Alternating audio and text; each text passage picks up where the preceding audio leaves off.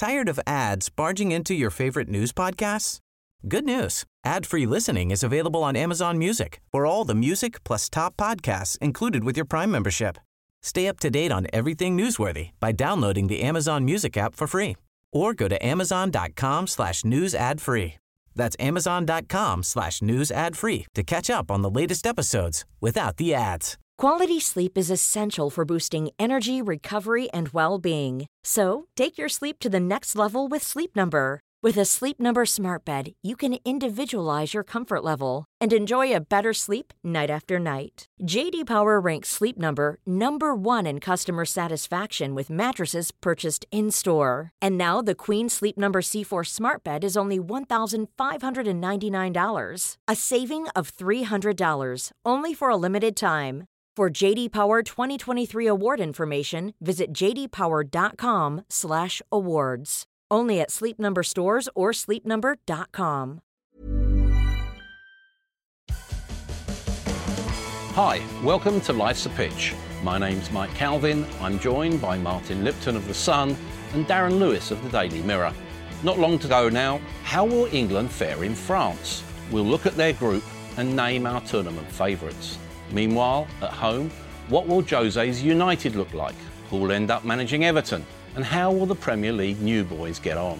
First though, Roy's boys. Nothing to fear but fear itself, Martin?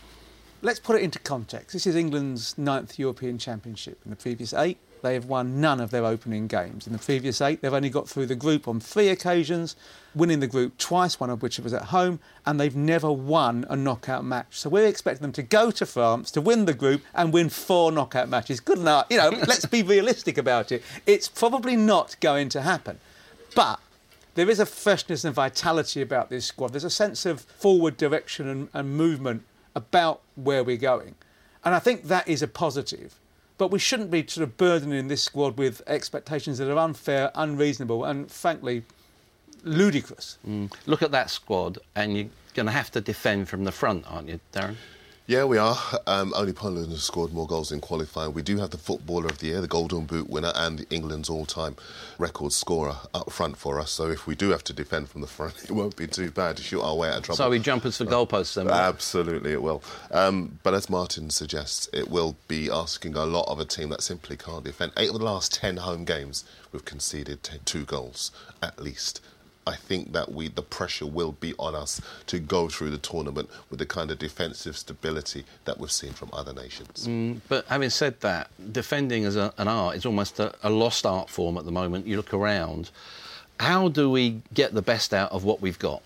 Well, the key clearly for Roy is that he's going to try to defend by attacking. He's going to pick whoever of the fullbacks he plays, they're attacking fullbacks. They're not great defensively. He's going to try and outshoot, outgun, outscore opponents, as opposed to 2006 when we go to a tournament thinking, well, they're not going to score against us. Robinson concedes 2 goals in 5 games and we still go home early. Therein lies the problem. We haven't got that. We've got to win games by having more of the ball and using it better. And also, let's be honest, having a goalkeeper who keeps calm rather than losing his head as he did at the last 2 tournaments, which I think he's done this season at City, and also have a bit of luck. What about those full-backs? In the modern idiom, they don't defend that well, do they? They bomb on all the time. What would your best pairing be, Darren, do you think? At full-back, I would go with Danny Rose and Kyle Walker. I think both those players have featured in the best defence in the Premier League, the joint best defence of Manchester United. And I think, even though Spurs fell away towards the end of the campaign, they have shown their capabilities over a sustained period of time.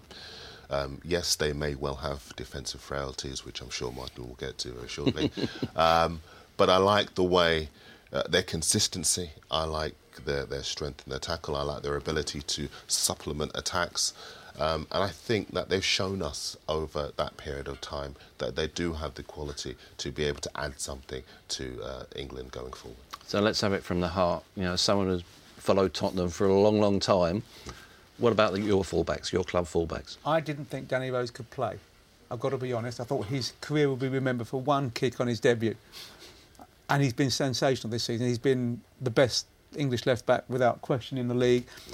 Even when he was initially brought into the squad, I thought he would be behind Bertrand, but I think he now starts. And I think that's probably right. The other side is a real toss-up. They've both got dynamism going forward.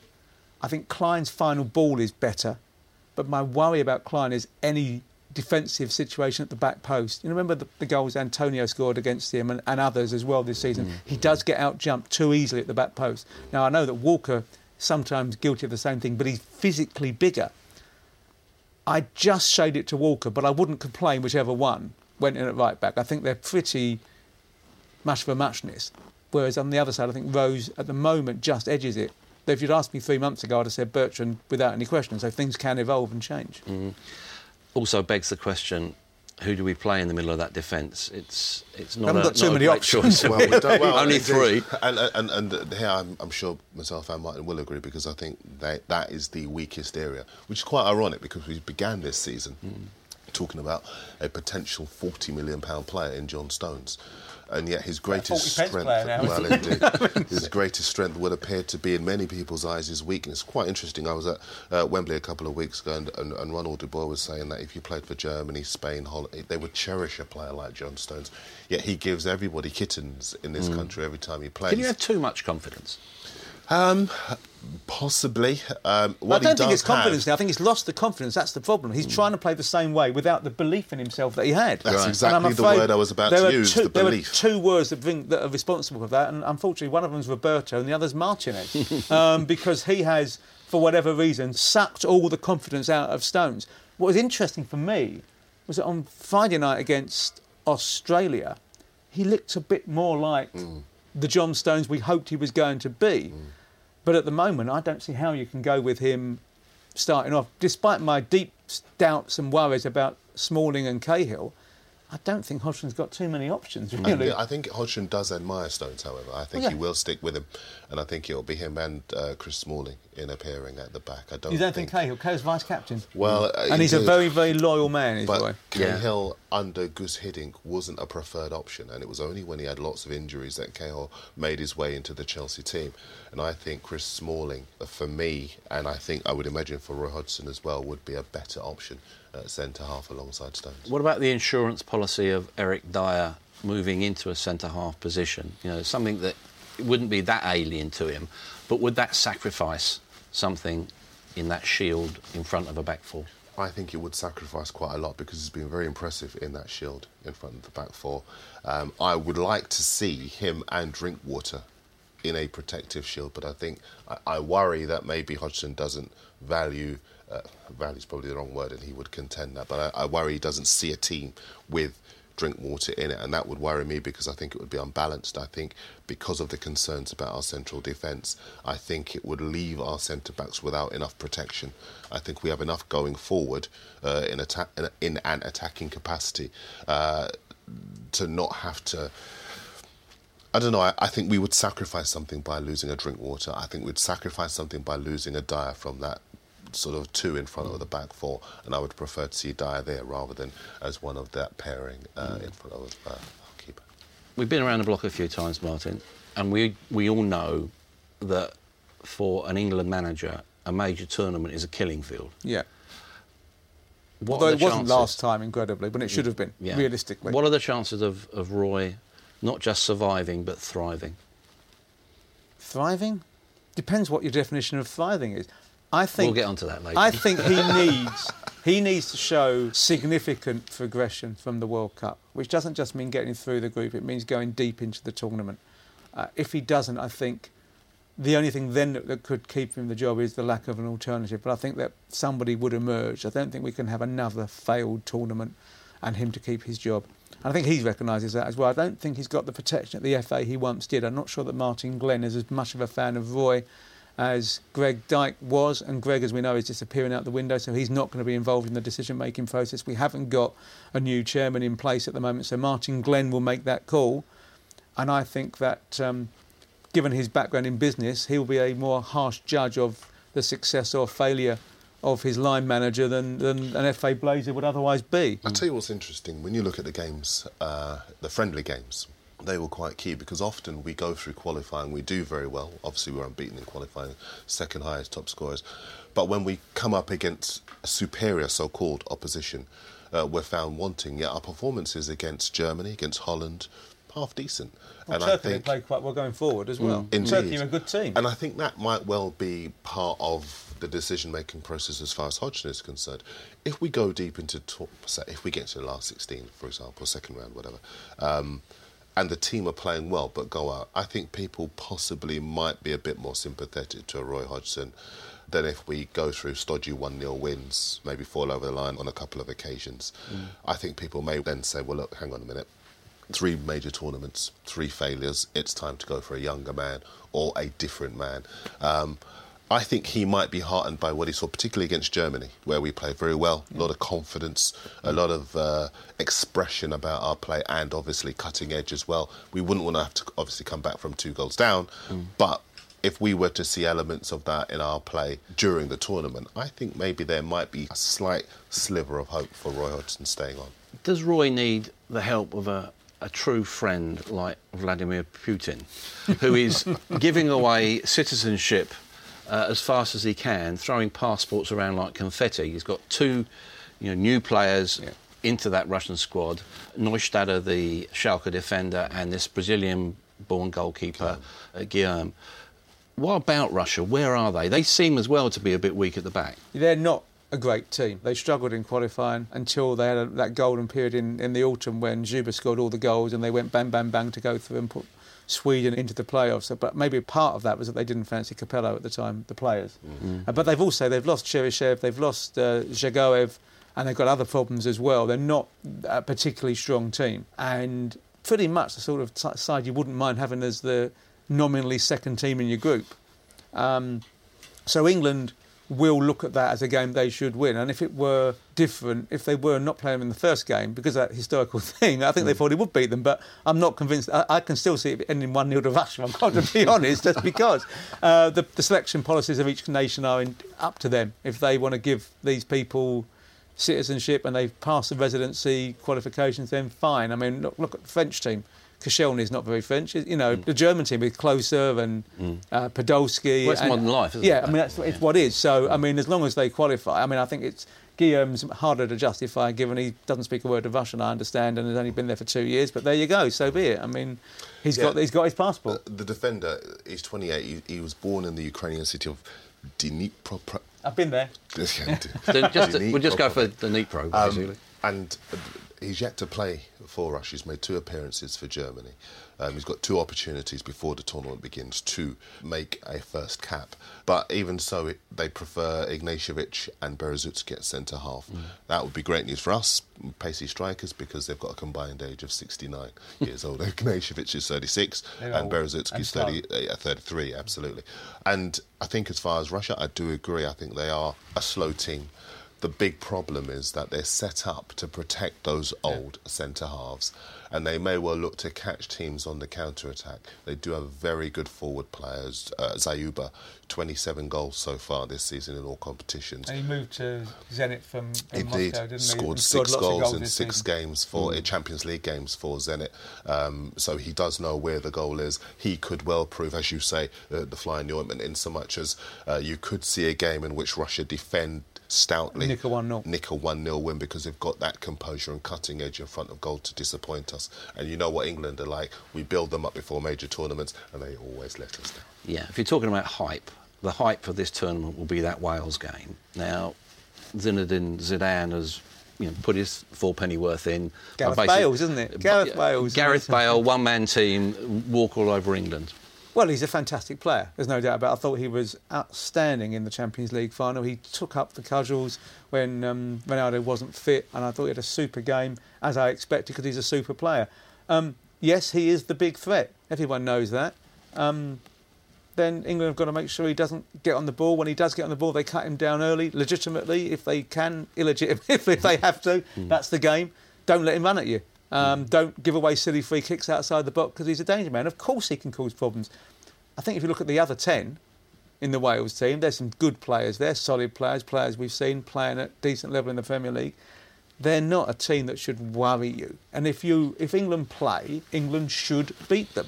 If they don't, they'll lose. That's it. You've got to play well in every game, or you will get beaten, because that's international football at the highest level. Does that summarise their strengths? They are a team, and there is this collective ethos all in it together, greater than the sum of the parts, whatever cliche you want to come up with. Well, they've got one as their slogan, Together Stronger, and they do work well on that basis. You look at their qualifying group, Bosnia, Belgium, a star-studded Belgium team. I was in Brussels for the Golden Straw. Belgium had Origi, Hazard, they had Fellaini in midfield, they had Vertonghen and Alderweireld in defence. They were that star-studded team. Benteke, Rajel and Golan played in the return leg. Wales won in Cardiff. They drew 0-0 in Brussels.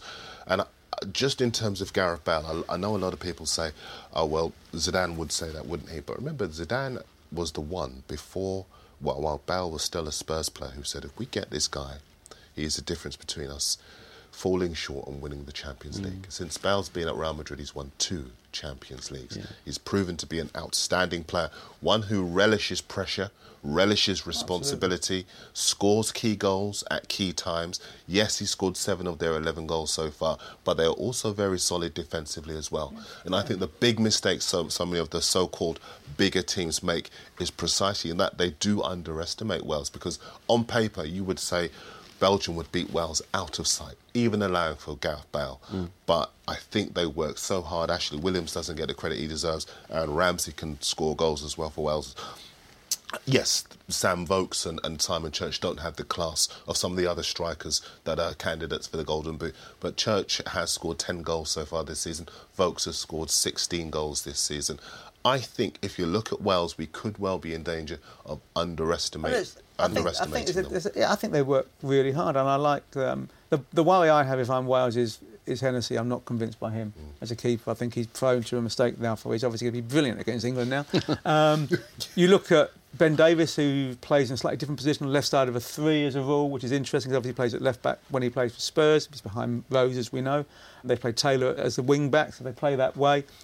They'll flood the midfield and they'll make it very hard for people to break. Go on then, break us down, see if you can. And that'll be tough. Does it help also that they're playing Slovakia, who are nominally the weakest team in the group, first? And what do we read into Slovakia's 3-1 defeat of Germany at the weekend? Well, I'm going to annoy you now and be quite contrary, but I think that's another big kind of mistake that we may well be making, because Slovakia, again, a good team. Yeah. Germany have their own problems. They lost 3 of their last 4, and even allowing for the fact that players have been unavailable, there does seem to be something wrong in recent games as far as Germany are concerned.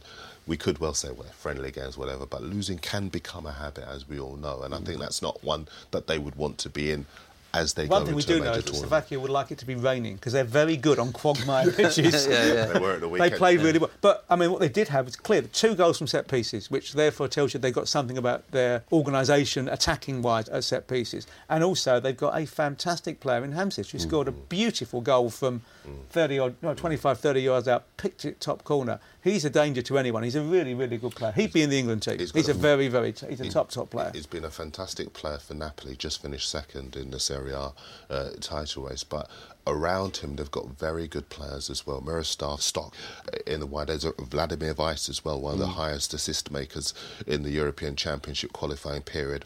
Without Strange he's been isolated in Qatar. OK, he's got a very thick wallet. For doing that. Well, it may well be. He's been to a few clubs. He was at City, obviously, but he's also been to Israel. He's been to Spain. He's had a spell in Scotland as well. He's sort of dotted around, and it's weird. Maybe he hasn't been able to get that consistency for his club that he clearly does have for his country. But he is, as you rightly say again, it could well be that these guys do turn up against England, and that's the big trap we have to be careful not normally to fall into. In most because tournaments we see them as weak. We see them as weak countries, weak teams, but they come together so well for their country. How often have we seen players who flopped in England then scoring against England in tournaments? It happens time and time again. Helder Postiga, Moldovan. Just to say on Slovakia, they play a 4-1-4-1 formation. Kozak, their coach, kind of really does work to protect his defence, and I think that may well be a game in which we see the Slovakians, not just against Wales but against England as well, really challenge the opposition to break them down. Do we have the weapons to do it? Will Wales have the weaponry to do it as well? Let's look in a broader sense at the usual suspects. France, probably quite justifiably in my eyes, tournament favourites. Home advantage huge. Yeah. Normally the host gets the semis. And a certain Dimitri Payet, he was at it again against Cameroon, wasn't he? Great free kick. The problem for France is actually injuries, because they've lost so many defenders. Sakho, whilst he's now nominally it would appear clear, although we're not quite sure of that, he's not going to be in. They've lost Varane, they've lost Mathieu, and they're bringing in Umtiti and Rami and people who weren't really in the frame of it. So that is an issue for them at centre half. But they have home advantage. They have some fantastic players. They could have decided to leave out both Benzema and Valbuena. Interesting dynamics there, perhaps. No Nasri, as we know. So it's, interesting. Giroud was booed again, wasn't he? Yeah. He was, and he responded with a fabulous goal. Well taken. Paul Pogba's obviously superb. What is it about him that alienates him? Giroud. Lots of people think he's not world class. Very simply, and that he doesn't score often. Hasn't done for Arsenal this season. Arsenal fans will say we want a world-class striker. France fans think the same, and obviously his big problem for them is that he is not Benzema. But all he can do is respond in the way that he did. As you say, Martin, I think as far as France are concerned, what could help them massively is the events of the last 9 months, because it's been a horrendous time for that country.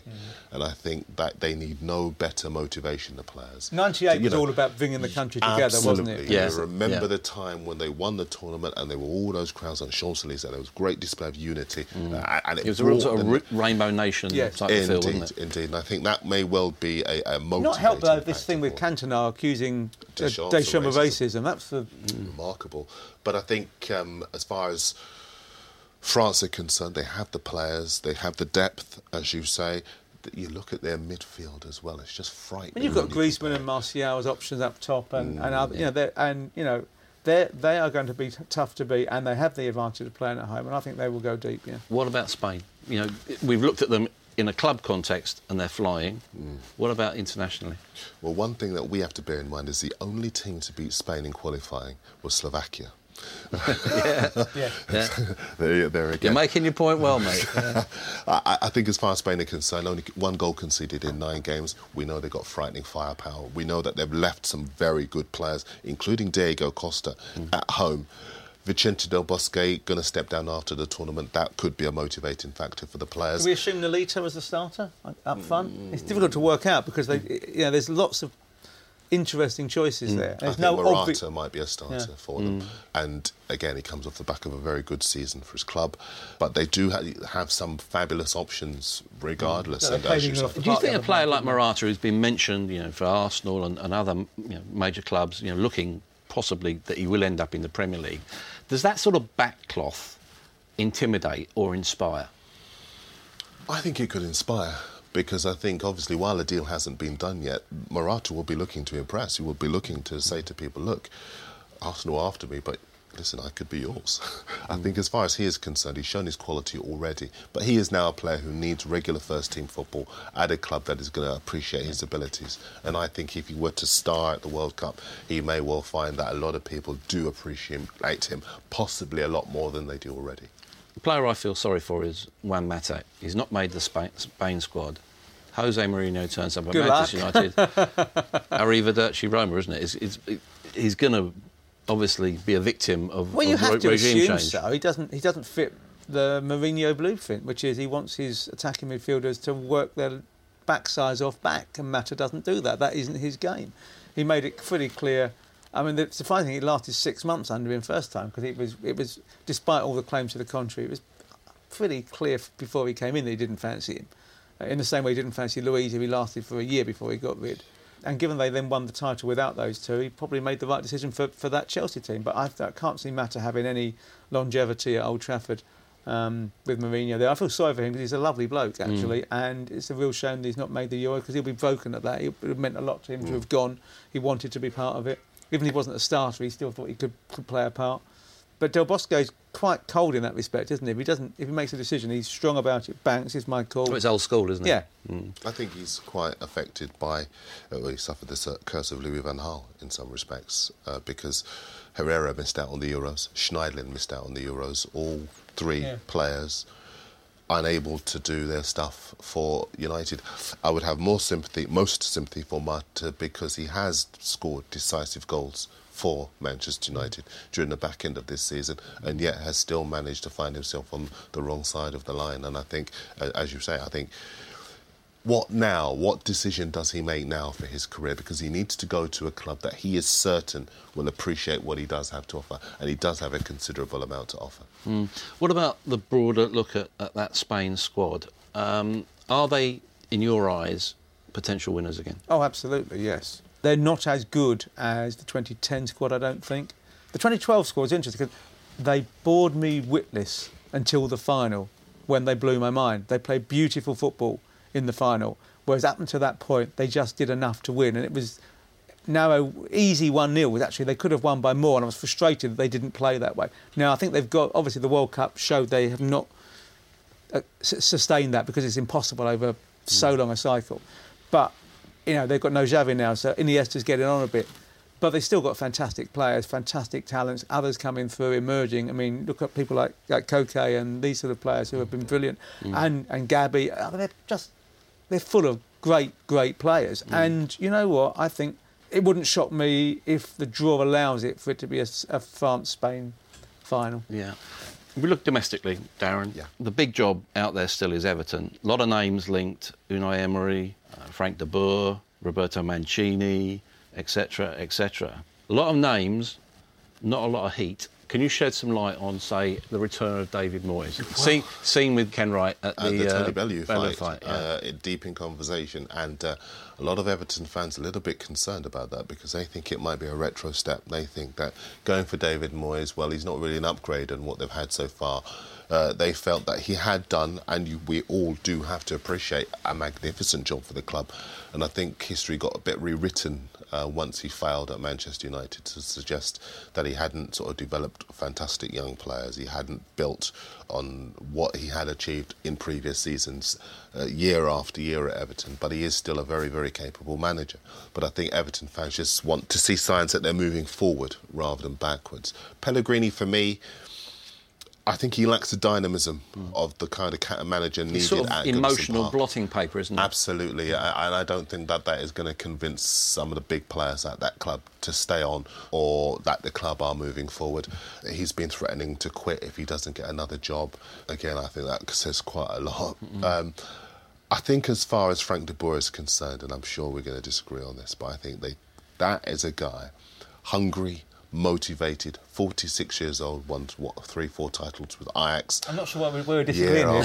Actually, I think he actually would fit the bill for them. Absolutely, year after year. So you're both talking to his brother Ronald then, yeah? Ronald talks to everyone. It would appear. No, I think De Boer clearly wants to come. He's pushing on the door. His commitment to Ajax, I think, finishes on Wednesday morning, so that would be his contract's up, so he can start to actively push for it as opposed to using his foxes to push for it. He clearly fancies it. The biggest issue for Everton, of course, is keeping hold of Stones and Barkley and Lukaku and perhaps others. But I don't think they will. But what they will do if they were to get a De Boer is they would have a guy who doesn't actually like to spend money, likes to develop players, but if he were to spend money, he could attract quality players to that club. Yeah, you talk about a big summer and not that keen on spending money. That's Sean Dyche and Burnley. Of the three teams that are coming up, who have got the best chance, you think, of surviving next time around? Probably Middlesbrough, actually. I think they've got a desire to spend. Gibson wants to ensure it's not a short-term... He's a good chairman. Yeah, he doesn't make knee-jerk reactions, does he, on managers? No. He wants to give them... He gives them enough rope so they can indeed hang themselves occasionally. The question is of how much he's kissed and made up with Karanka. That may be a sort of a thinner bond than was perhaps the case at one point, because obviously we know he nearly walked, so that's an issue. But I think that they're going to spend big and improve that squad. I suspect that Burnley, as a club, are not unhappy if they happen to become a yo-yo club for 6 years or so, to build up a pot that allows them to stay up longer. And Hull, well, we've seen Hull, and they're pretty much what they were when they went down, which means that if they survive, they'll be 17th. There was a bit of fatalism, I thought, about Steve Bruce, saying, I'm going in basically armed with a pop gun. It's not a great scene there, is he? He's not that secure at the job, even though they've gone up. No, Asim Alam has not... I probably mispronounced his surname, possibly on purpose, but I think because there is a lot of concern around the club, he's now scrapping concessionary fees for the kids. The alarm bells are ringing on. Well, indeed. It's quite a poor play on words from me, but I think You look at the empty seats in the Hull end in the playoff final. There were reasons kind for of that. says a lot. And Well, indeed, that's teams were playing, and it was £100 each way on the train. So I don't blame him for that. But that's exactly my point. I think there was a lot of concern among fans about the way he's running it. But also from Steve Bruce's point of view, if you're really cynical, there are suggestions that Aston Villa are interested in him. Now, all this is to say that if they were to lose Steve Bruce, I think that would be a huge loss for Hull Football Club, because I think what he does. What I do want to say very quickly, if I may, Mike, is that Middlesbrough, Aitor Karanka's kind of... they've struck lucky, and he has as well. His great mate Jose Mourinho is at Manchester United, and Mourinho, if there are players to go out on loan, will have no problem whatsoever sending them to his mate at Middlesbrough. I think absolutely, and I think that could well help Middlesbrough massively to stay in the Premier League. OK, final point, very, very briefly. Back to the Euros. What does success look like for England? Despite my historical references earlier, semi-final. Quarter-final for me. Semi-final will do the job and keep Roy in a job. Thanks for joining us here on Life's a Pitch.